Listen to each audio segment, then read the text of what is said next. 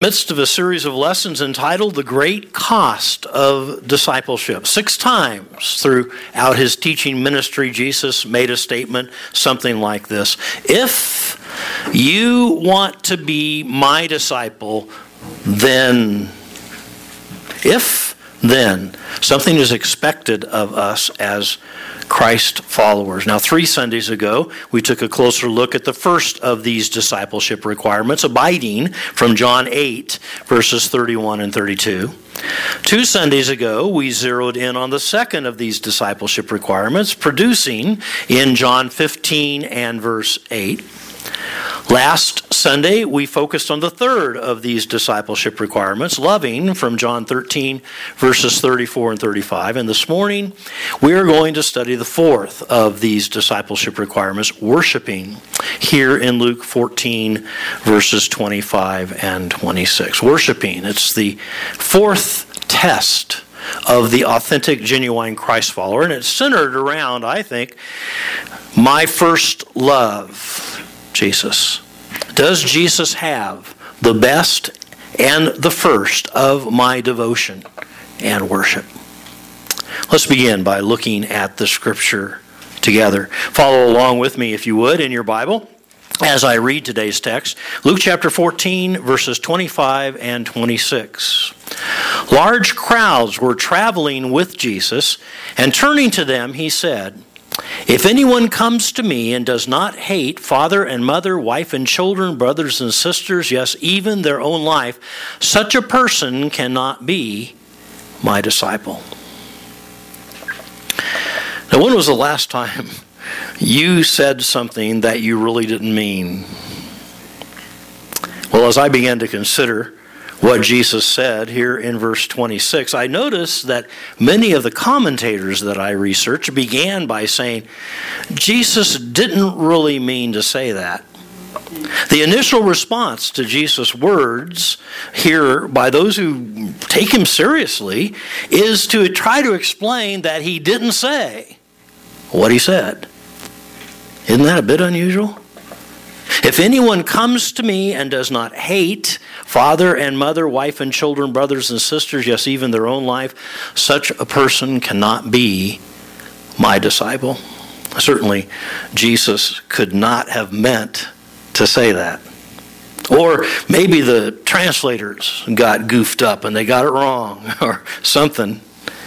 Well, before we jump to any conclusions, let's dig into today's text and let's see if we can sort this out a bit. First of all, I want to go back to verse 25. Look at it again with me.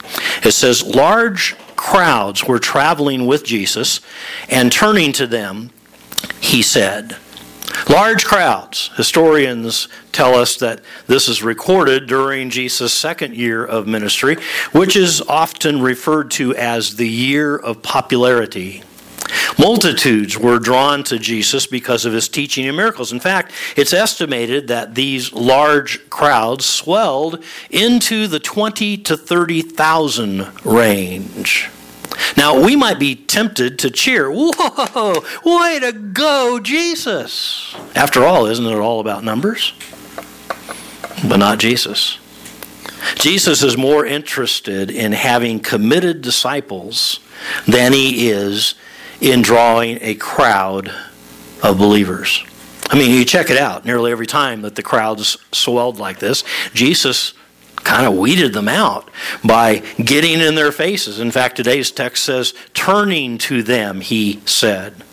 And he hits them with a rather difficult teaching, and such is the case in today's text. Jesus confronts the large crowds, and he confronts us with these words in verse 26. If anyone comes to me and does not hate father and mother, wife and children, brothers and sisters, yes, even their own life, such a person cannot be my disciples.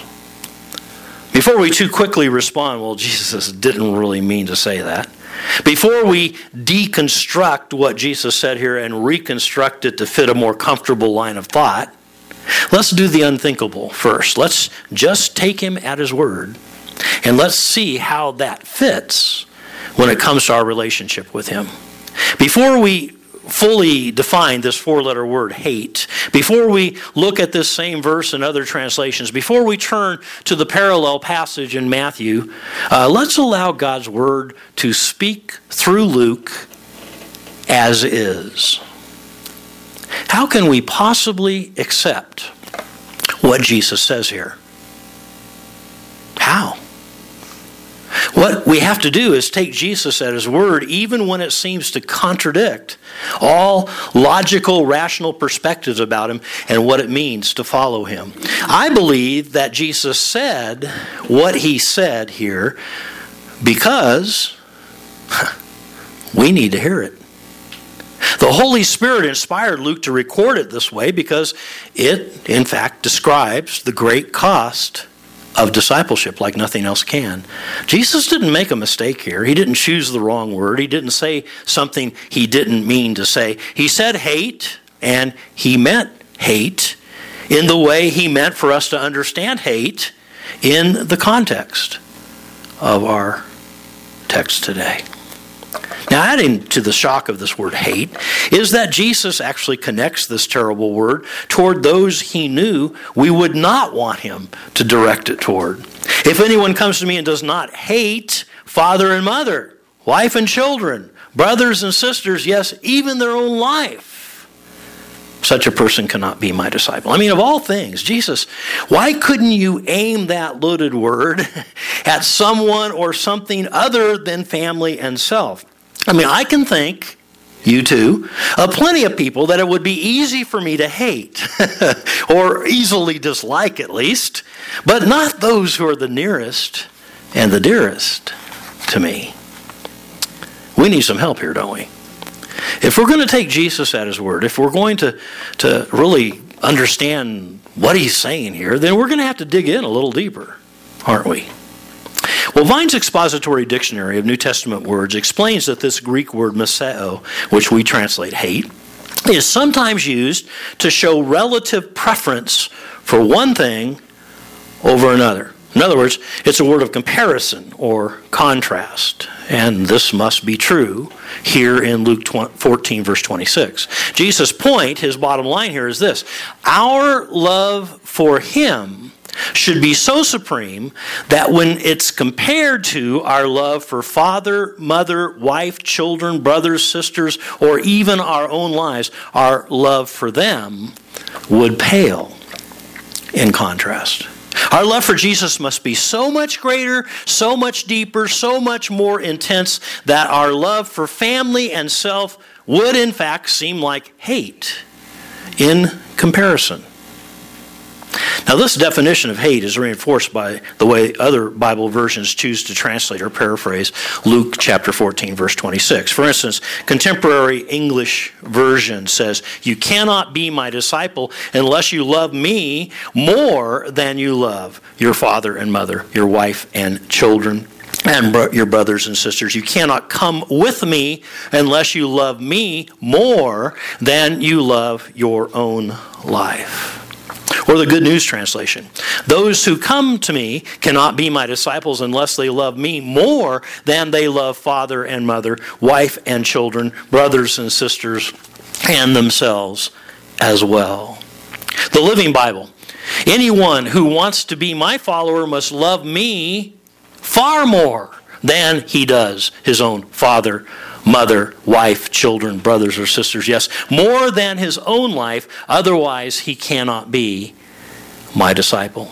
The Message: "Anyone who comes to me but refuses to let go of father, mother, spouse, children, brothers, sisters, yes, even one's own life, can't be my disciple." New Living Translation: "If any person comes to me and does not have much more love for me than for father and mother, wife and children, brothers and sisters, and even his or her own life, he or she cannot be my disciple." Then there's the parallel version in Matthew chapter 10, verses 34 through 37. In fact, I'd like for us to read this one out loud together. Would you read this with me? Do not suppose that I have come to bring peace to the earth. I did not come to bring peace, but a sword. For I have come to turn a man against his father, a daughter against her mother, a daughter-in-law against her mother-in-law. A man's enemies will be the members of his own household. Anyone who loves their father or mother more than me is not worthy of me. Anyone who loves their son or daughter more than me is not worthy of me. Simply put, Jesus, following him, requires a price. Being a disciple comes with a cost. When we choose to answer Jesus' call to discipleship, it comes at the expense of everyone and everything else in our lives.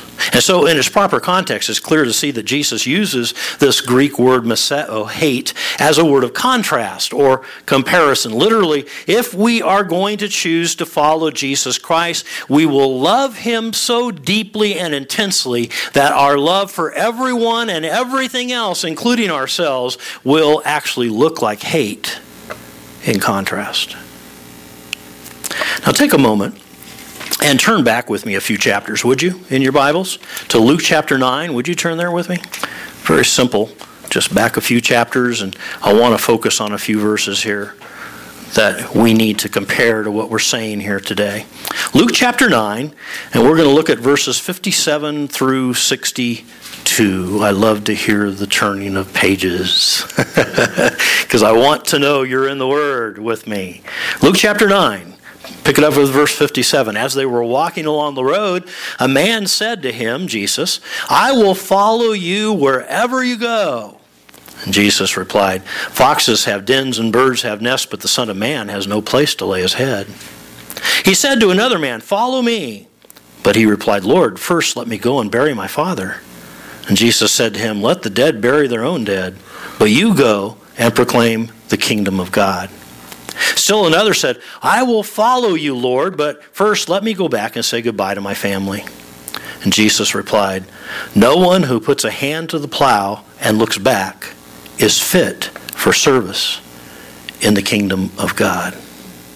Difficult verses. Yeah. But did you catch the gist of them? In essence, Jesus is saying, if you want to follow me, I must have first place before, above, and beyond anyone or anything else in your life. You must love me in such a way that no one else or nothing else comes between you and me. That's why I entitled this fourth test of discipleship, Worshiping. Because worship, you see, is closely tied to the idea of worth. In fact, the word worship comes to us from the combination of worth-ship. And Jesus alone is worthy of our adoration and praise. He is by far to receive the first and the very best of our devotion and love. And that's worship. Now, I feel like there's so much more that we could and should say here. This is such a foundational principle of discipleship. This is at the very core of what being a Christ follower is all about. I just pray that you'll spend some time this week reviewing these scriptures and listening to what the Holy Spirit says through God's Word to your heart and to your life. That's a look at the scripture. Now, what lessons can we learn from our study together today? Even though we, I think, have barely scratched the surface of what Jesus taught here in Luke 14, 25, and 26, I believe that there are some very important take-home applications for us today. Specifically, there are three key words that I think sum up worshiping and this fourth test of a true, genuine disciple. The first word that I would choose would be the word pursuance. Pursuance. At the very beginning of Luke 14, verse 26, Jesus says, if anyone comes to me. Now that may seem like a passing comment, only a prelude to the rest of the verse, but I don't want us to overlook it. Discipleship, you see, actually begins with Jesus pursuing us. Over and over again, the four Gospels record Jesus' words. Come, follow me. But we must respond to Jesus' pursuit of us by choosing to pursue him in return. In Revelation 3 and verse 20, we read Jesus' words, Here I am, I stand at the door and knock. If anyone hears my voice and opens the door, I will come in. Jesus knocks. And Jesus calls out your name. Mark, come. Dave, come. Tom, come. Mike, come. Lila, come. Norma, come. And on it goes.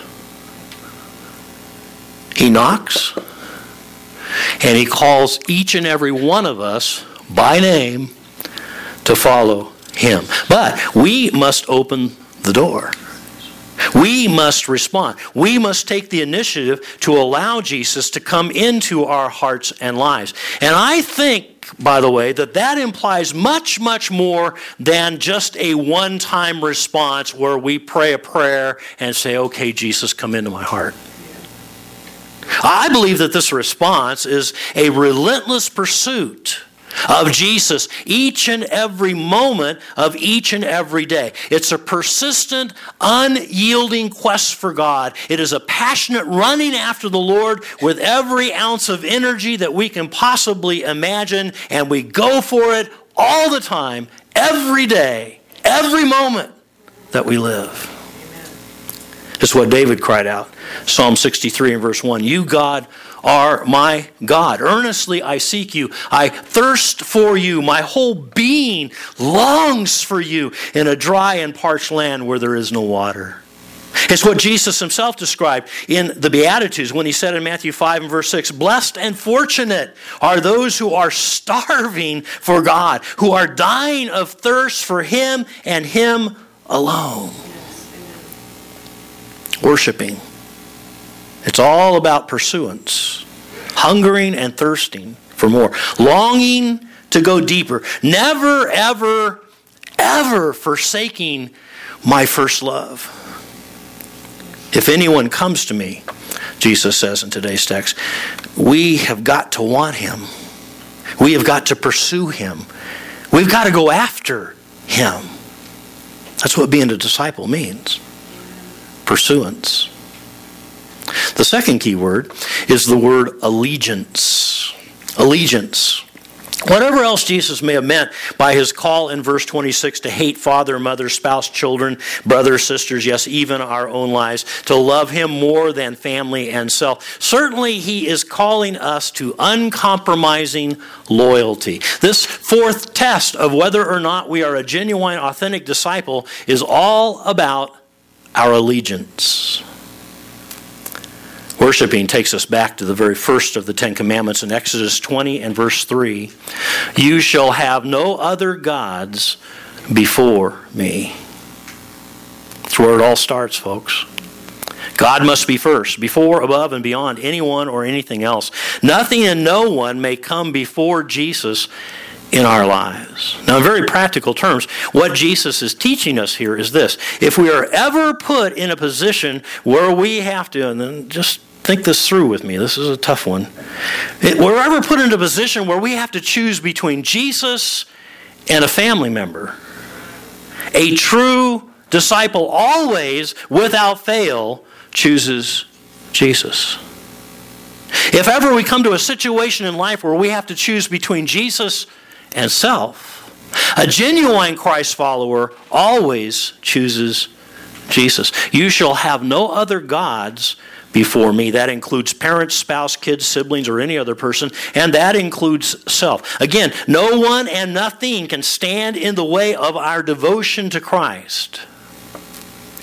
And by the way, thousands of our Christian brothers and sisters are facing that very choice this very day in countries around the world where Christians are being persecuted and martyred. And mark my word, in these end times, it is soon coming to the United States. Some of us may live to see that day where we have to make such a choice. But until that day comes, let me go straight to the bottom line so we can apply this to our lives right now today. Here's the question that we need to ask ourselves. Where does my allegiance lie today? Who or what is really first in my life this morning? To whom am I devoted above all others? What is the number one priority in my life? I mean, what is really? No, I mean really most important to me. You know how to discover that, don't you? 2 questions. First of all, how do I spend my time? How do I spend my time? You see, what's most important to us gets the first and the best of our time. Don't kid yourself. So where is God in your personal schedule? If you show me how you spend your time, if I could look at your calendar, I could easily tell you where your allegiance lies. Second question is, how do I spend my money? How do I spend my money? Because you understand that what's most important to us gets the first and the best of our money. I mean, that doesn't lie. And so I ask, where is God in your personal finances? If you show me how you spend your money, just let me look at your bank account, let me look at your credit card statement, I could easily tell you where your allegiance lies. And so I challenge you to take careful inventory of how you spend your time and how you spend your money, because they do not lie. Allegiance. The third key word I want us to look at today is the word obedience. Obedience. In fact, let's read Jesus' words in John 14, verses 23 and 24. Let's read them out loud together. Anyone who loves me will obey my teaching. Anyone who does not love me will not obey my teaching. Does it get any clearer than that? And what is it to love Jesus? Isn't it to worship Him? Jesus alone is worthy of our worship, our love. And that always translates into obedience. Again, in Jesus' own words, obey my teaching. Worship is all about obedience. As the Israelites were conquering and settling the promised land, Joshua charged them in Joshua 22 and verse 5 to love the Lord your God and to walk in all His ways and to keep His commandments and to cling to Him and to worship Him with all your heart and with all your soul. And in the very next chapter, as he gave his farewell address just prior to his death, Joshua told the people, be very firm then to keep and do all that is written in the book, so that you may not turn aside from it to the right hand or to the left. Stay on course. And that means obedience. 3 take-home lessons then from Luke 14, verses 25 and 26. 3 key words to help us sum up what it means to worship. Jesus' 4th test of a true and genuine Christ follower. It all begins with pursuance. And I would ask, what are you running after today? What are you going after? Are you running after Jesus? Are you pursuing Him with everything you've got? Does He consume every moment of your thoughts and your day? Second, allegiance. Where does your loyalty lie? All you got to do is take a look at your time and your money, and you'll know the truth. And then thirdly, obedience. It ultimately comes down to, if you love Jesus, you're going to do what He has told you to do. So let me ask you, how do you measure up today?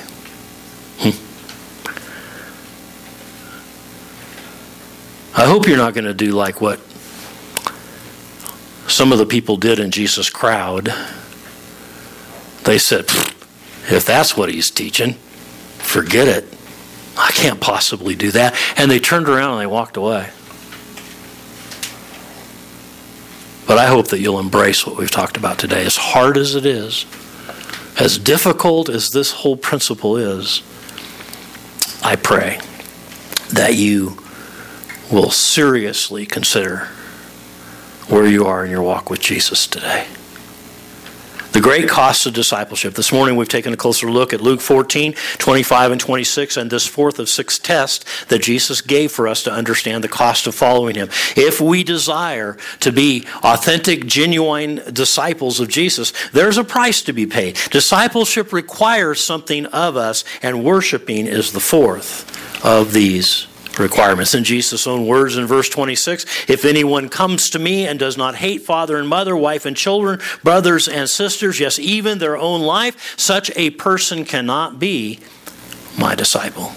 If we're going to choose to follow Jesus Christ, we will love him so deeply and so intensely that our love for everyone and everything else, including ourselves, will look like hate in contrast. Worshiping. Let's pray. Oh, Lord Jesus, this has been a tough one today.